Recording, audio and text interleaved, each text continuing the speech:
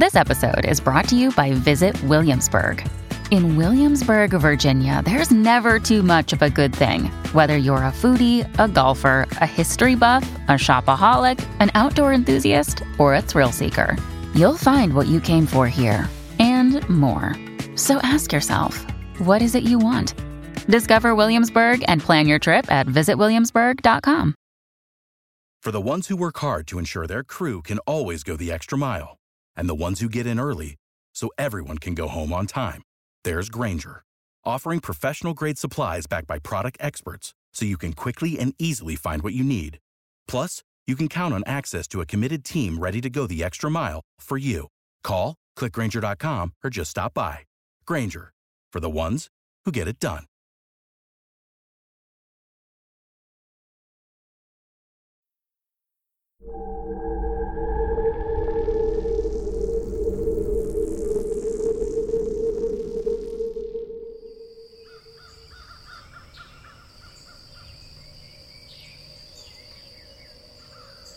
Just west of the Meadow River, on Farmdale Road, in the rural region of Meadow Bluff, West Virginia, is a small white clapboard church named for the well-known Methodist bishop, Joshua Soule.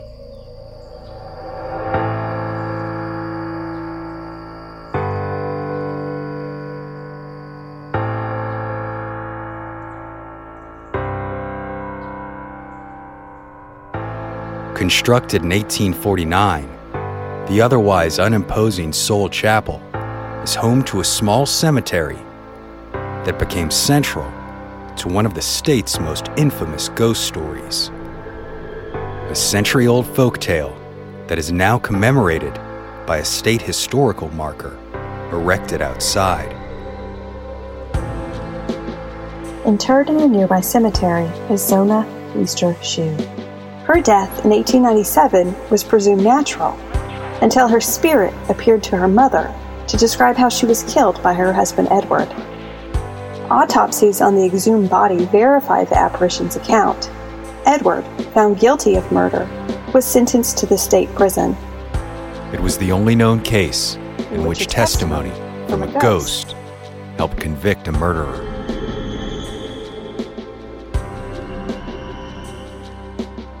This uniquely mysterious and eerie tale has since become known to many as the Greenbrier Ghost.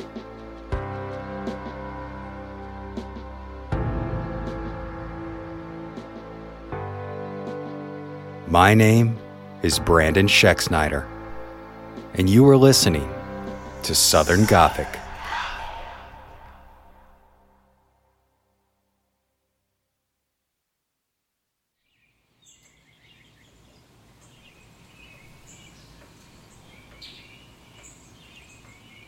Elva Zona Heaster was born in Greenbrier County, West Virginia, around 1873. Little is known about her early life, but that she grew up in the small farming community of Richlands in Greenbrier County and is known to have given birth to a child out of wedlock in 1895.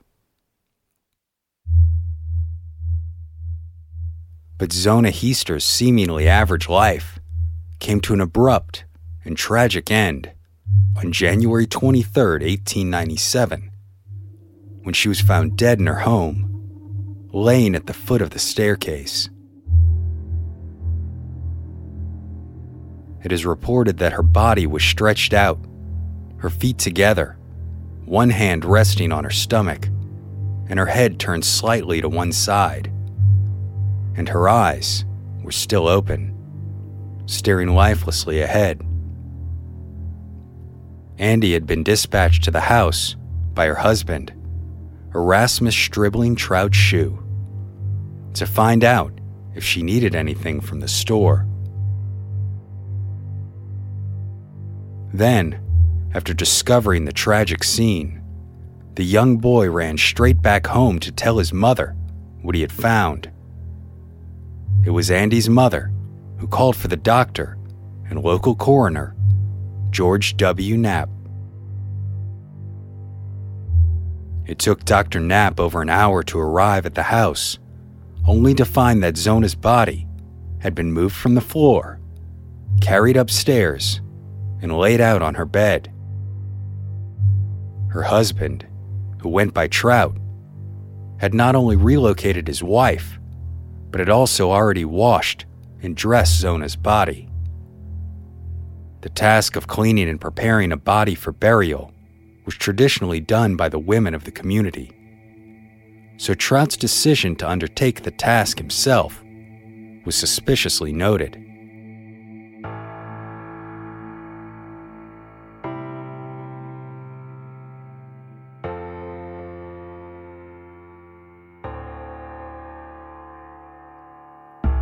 When Knapp began his examination of Zona's remains, she was wearing a high-necked dress with a stiff collar and veil over her face. The exam itself was brief, a result of Trout demanding to remain with his wife's body, and it's said that he sat next to Zona, cradling her head and sobbing. Dr. Knapp saw Trout's behavior and thus hurried through his examination. And it is believed that the only physical abnormality Knapp came upon was bruising around the young woman's neck. Yet it was difficult to see, as it was hidden behind the stiff collar of the high-neck dress that Trout had chosen. When the doctor attempted to take a closer look, Trout was said to have reacted violently in his distressed state, causing Knapp to end the examination immediately and leave the home.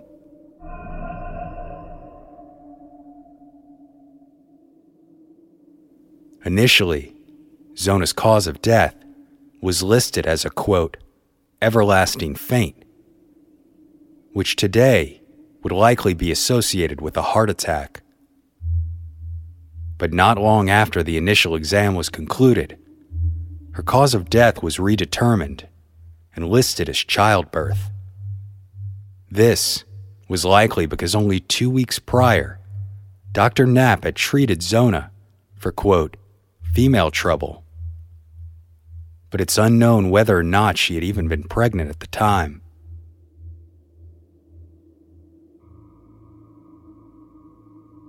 Word of the tragedy spread quickly in the small community, and when Zona's mother, Mary Jane Heaster, was told of her daughter's end, she reported to have said, quote, "The devil has killed her." The devil has killed her. In between Zona's death and burial, her husband, Trout, remained steadfast in showing his grief and his devotion to his lost wife. He remained vigil at the head of the open coffin when it was moved to the Heaster home and settled for Zona's laying out prior to burial. Yet Trout's behavior soon began to bring attention to himself and arouse suspicions. During the wake and laying out, Trout's grief seemed to constantly shift between overwhelming sadness and incredible manic energy.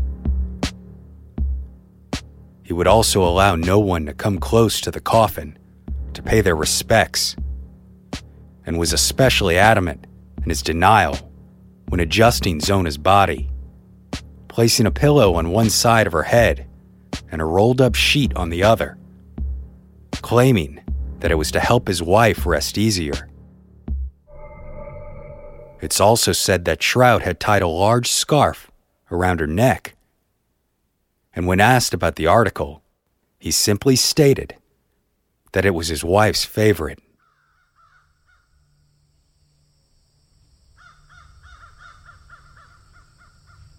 Then, when the time finally came to relocate the body to the cemetery, purportedly, several people noted what seemed to be a strange looseness to Zona's head.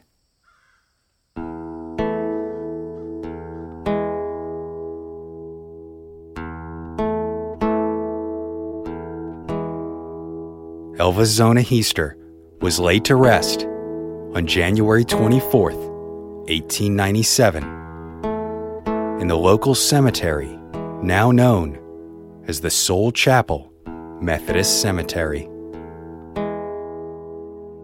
From the very beginning, Mary Jane Heaster was convinced that Erasmus Trout Shue had killed her daughter. It was a belief that was only reinforced by the disapproval she had had throughout the entirety of the couple's relationship.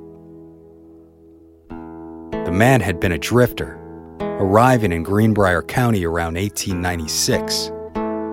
He sought work in the local blacksmith shop and said he was in search of a new life. It's unknown how and when Zona Heaster met Trout, but on October 20th, 1896, after a swift courtship, the two were married. It's said that Mary Jane Heaster had taken an instant dislike of her new son-in-law, believing that he was hiding things about his past. So when Mary Jane Heaster said the devil had killed her daughter, it's very likely that it was Trout she was thinking of.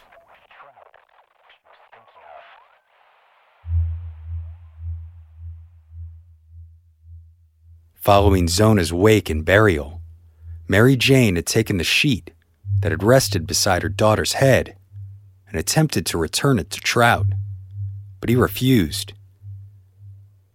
Then, upon noticing that it held an odd odor, the grieving mother decided to wash it. And it's said that when she submerged the sheet into her wash basin, the water turned red, and the previously white sheet took on a pinkish tint as the water eventually cleared. In a further attempt to clean the sheet, Mary Jane boiled it and placed it out to dry on a clothesline, but the stain could not be removed. As a result, Mary Jane Heaster believed that these uncleanable pinkish stains were clearly blood stains, and took them for a sign that her daughter Zona had indeed been murdered.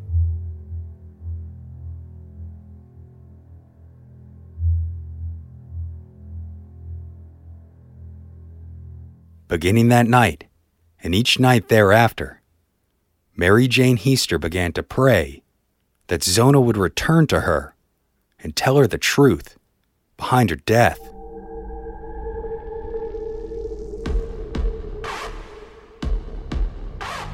Legend says that 4 weeks after the funeral, these prayers were answered when Zona finally came to Mary Jane Heaster in a dream.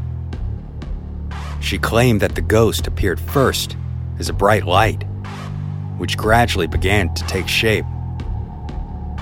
The more formed the light, the chillier the room became, until at last Zona was standing before her mother. In her dream, Zona told her mother that Trout had been a cruel man who often abused her. She said that her death was the result of an attack by Trout, who had swelled into a fit of rage at the belief his wife had not cooked an adequate dinner. The apparition then claimed that Trout had broken her neck. And to prove this point to her mother, Zona's ghost turned her head around until it was able to face backwards. It is said that Zona continued to visit over the course of 4 nights to ensure that the truth would soon be known.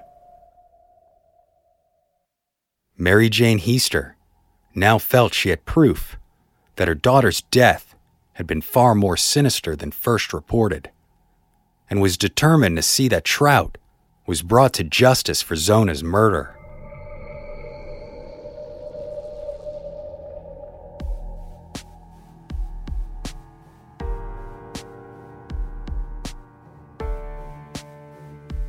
Mary Jane visited with the local prosecutor, John Alfred Preston, and spent several hours speaking with him in hopes of convincing him to reopen the matter of her daughter's death. By all accounts, Preston was both polite and sympathetic to Mrs. Heaster's plight, and it's unknown whether or not Preston actually believed the story of the ghostly visitation.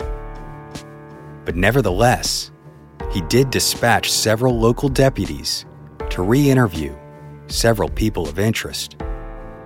Of course, even if Preston didn't believe Mary Jane Heaster's story, he likely would have ordered the new interviews anyway, for there was a growing consensus among members of the community about the suspicious nature of Zona's death, with some local newspapers even suggesting that perhaps Zona had been murdered. After reopening the case of Zona's death, Preston interviewed Dr. Knapp himself. The discovery that the coroner had been unable to perform a complete examination at the time of death served as sufficient justification for an autopsy. An exhumation was ordered, and an inquest jury was formed to oversee the proceedings.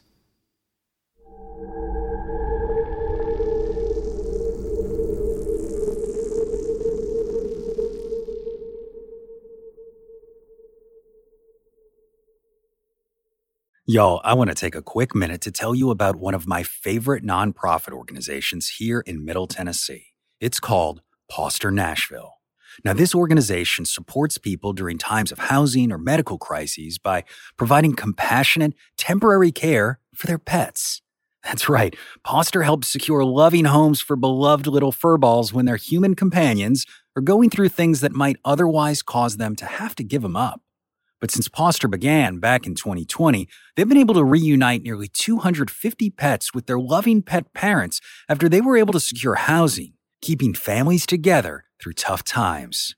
Of course, y'all, I have to say from personal experience, it's been an awesome program to be around. My kids and I have been fortunate enough to hang out with some of the pups, and trust me, what Poster is doing through a devoted network of volunteers is absolutely heartwarming. So if you'd like to help, Poster is in the middle of their annual fundraiser right now, trying to hit a goal of $20,000, and it would mean the world to me if you'd consider helping us get there. All you got to do is visit southerngothicmedia.com/bark.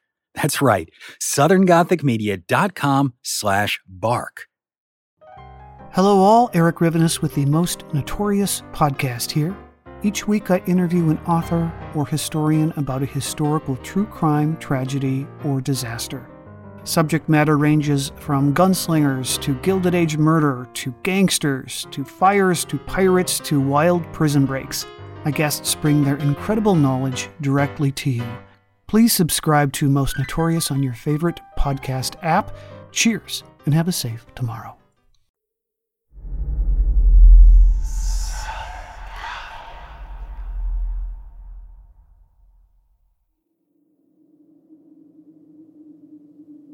The remains of Elva Zona Heaster were exhumed on February 22nd, 1897. Her body was relocated to the nearby one-room Nichols Schoolhouse, where the exam would take place. In addition to the doctors, the autopsy would be witnessed by a jury of 5 men, several officers of the court, Erasmus Trout Shue, Andy Jones, and any others who wanted to witness the proceedings.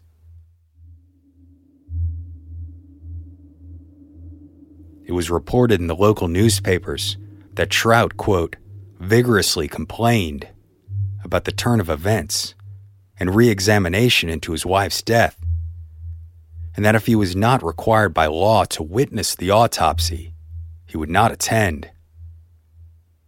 Furthermore, stories indicate that Trout spoke of knowing he would be arrested for his wife's death, but was confident that he could not be charged for such a crime, as there was no evidence against him.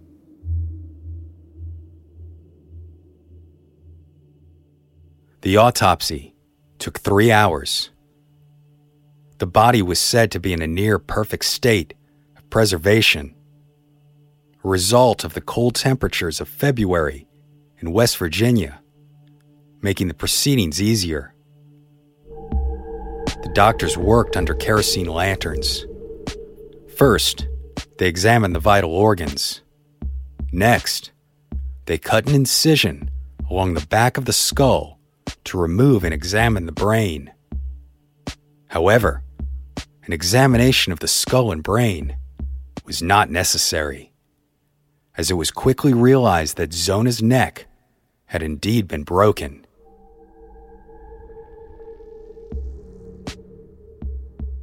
Upon delivering their findings to the assembled witnesses, Trout was reportedly heard whispering, "They cannot prove that I did it." The official report on the autopsy findings was published on March 9th, 1897. The discovery was made that the neck was broken and the windpipe smashed. On the throat were marks of fingers indicating that she had been choked. The neck was dislocated between the first and second vertebrae. The ligaments were torn and ruptured. The windpipe had been crushed at a point in front of the neck. On the strength of this autopsy evidence, and a result of his behavior at the inquest, Erasmus Stribling Trout Shue was arrested and charged with the murder of his wife.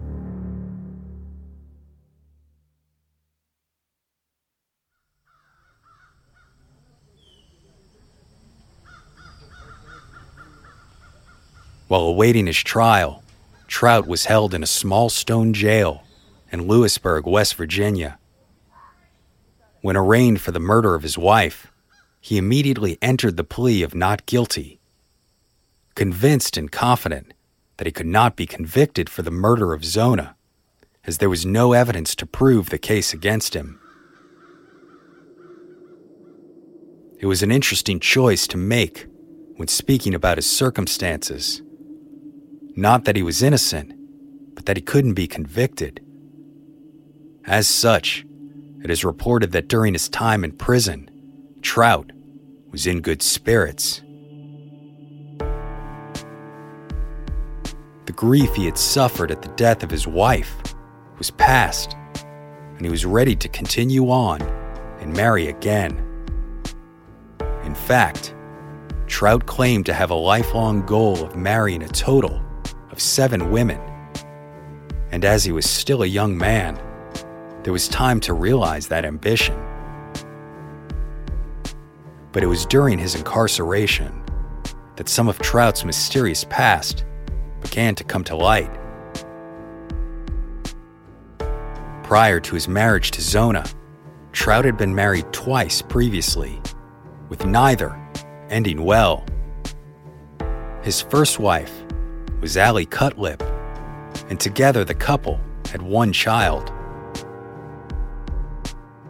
Allie accused her husband of great cruelty, saying that he frequently beat her, and the divorce went through while Trout was serving time in jail for stealing horses. His second wife was Lucy Ann Tritt. The pair married in 1894, and 8 months later, Lucy was dead under mysterious circumstances. Trout claimed that Lucy had fallen and hit her head on a rock. Few believed him, so Trout packed up his belongings and left town for Greenbrier, where he would eventually meet and marry his third wife, Elva Zona Heister.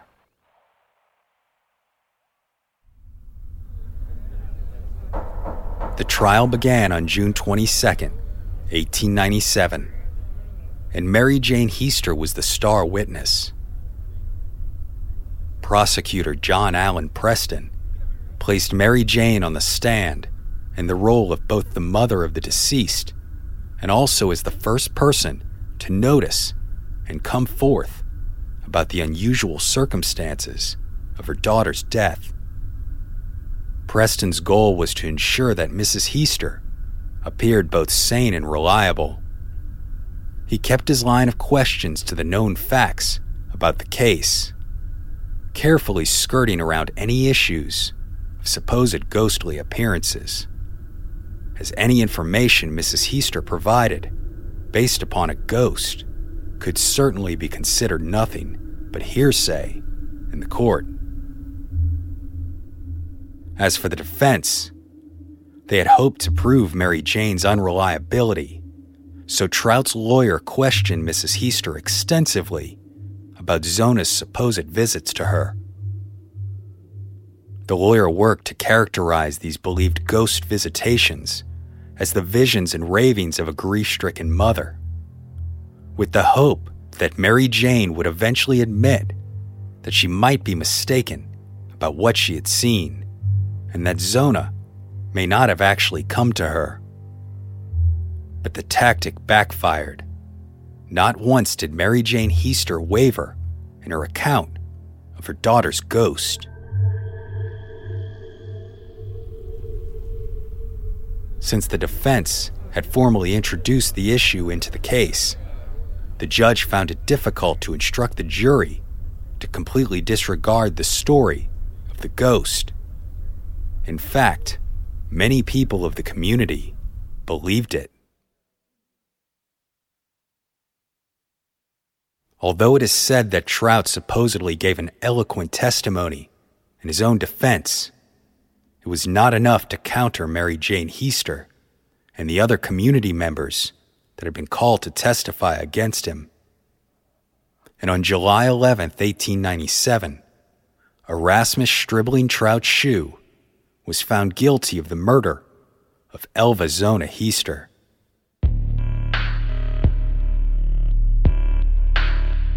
Of the jury members, 10 had voted for the death penalty, which spoke to the believability of Mrs. Heaster's testimony. But it was not enough.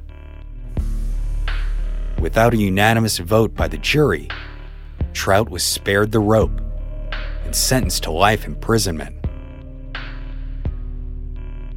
Many in the community found the sentence to not be harsh enough, and before Trout could be transferred to prison, a lynch mob of between 15 and 30 men had formed to take him from the jail and hang him immediately for his crimes.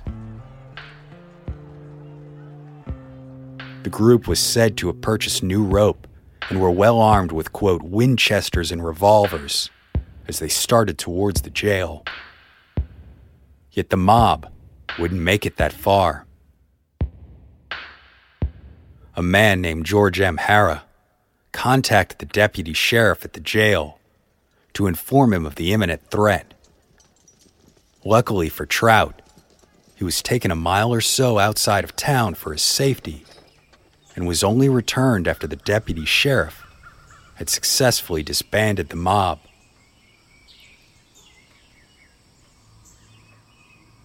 Several days later, Trout was moved to the West Virginia State Penitentiary in Moundsville, where he lived 3 more years. He died in prison on March 13th, 1900, the victim of an unknown epidemic, although it is known that the spring measles, mumps, and pneumonia had all swept through the facility. After he died, Trout was buried in an unmarked grave in the nearby Tom's Run Cemetery.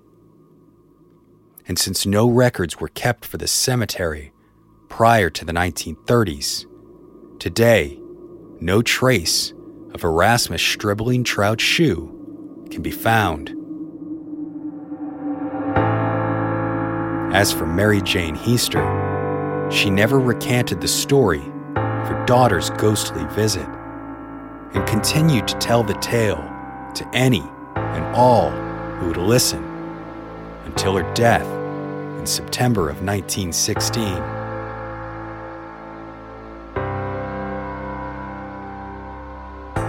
But the spirit of Elva Zona Heaster, which has become infamously known as the Greenbrier Ghost, was never seen in the area again, and many believe that with the truth told about her murder and justice served, the young woman, whose life was taken all too soon, was finally able to rest in peace.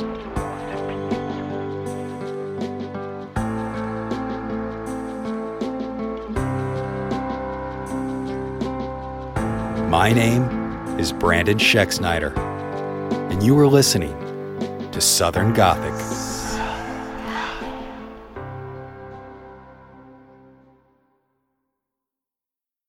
Southern Gothic is an independently produced podcast created by siblings Brianne and Brandon Schexnayder with the support of listeners like you. If you enjoyed this podcast and would like to receive even more content, including ad-free episodes, head over to our Patreon page today. The link is in the show notes. Lucky Little Shacks. Hello, my name is Matt, host of the Pirate History Podcast. Pirates rank among the most mythologized and romanticized of all historical figures. It can become easy to forget that pirates were real people that had real-world concerns. If you like tales of high-seas adventure, daring do, and also want to learn more about who Blackbeard supported to be king, you can learn more about all of that at the Pirate History Podcast. All you need is a few minutes to start your day off with something historic when you listen to the This Day in History podcast. Every day there's a new episode for you to listen and learn about what happened that day way back when. So listen and subscribe to This Day in History wherever you get your podcasts. That's This Day in History wherever you get your podcasts.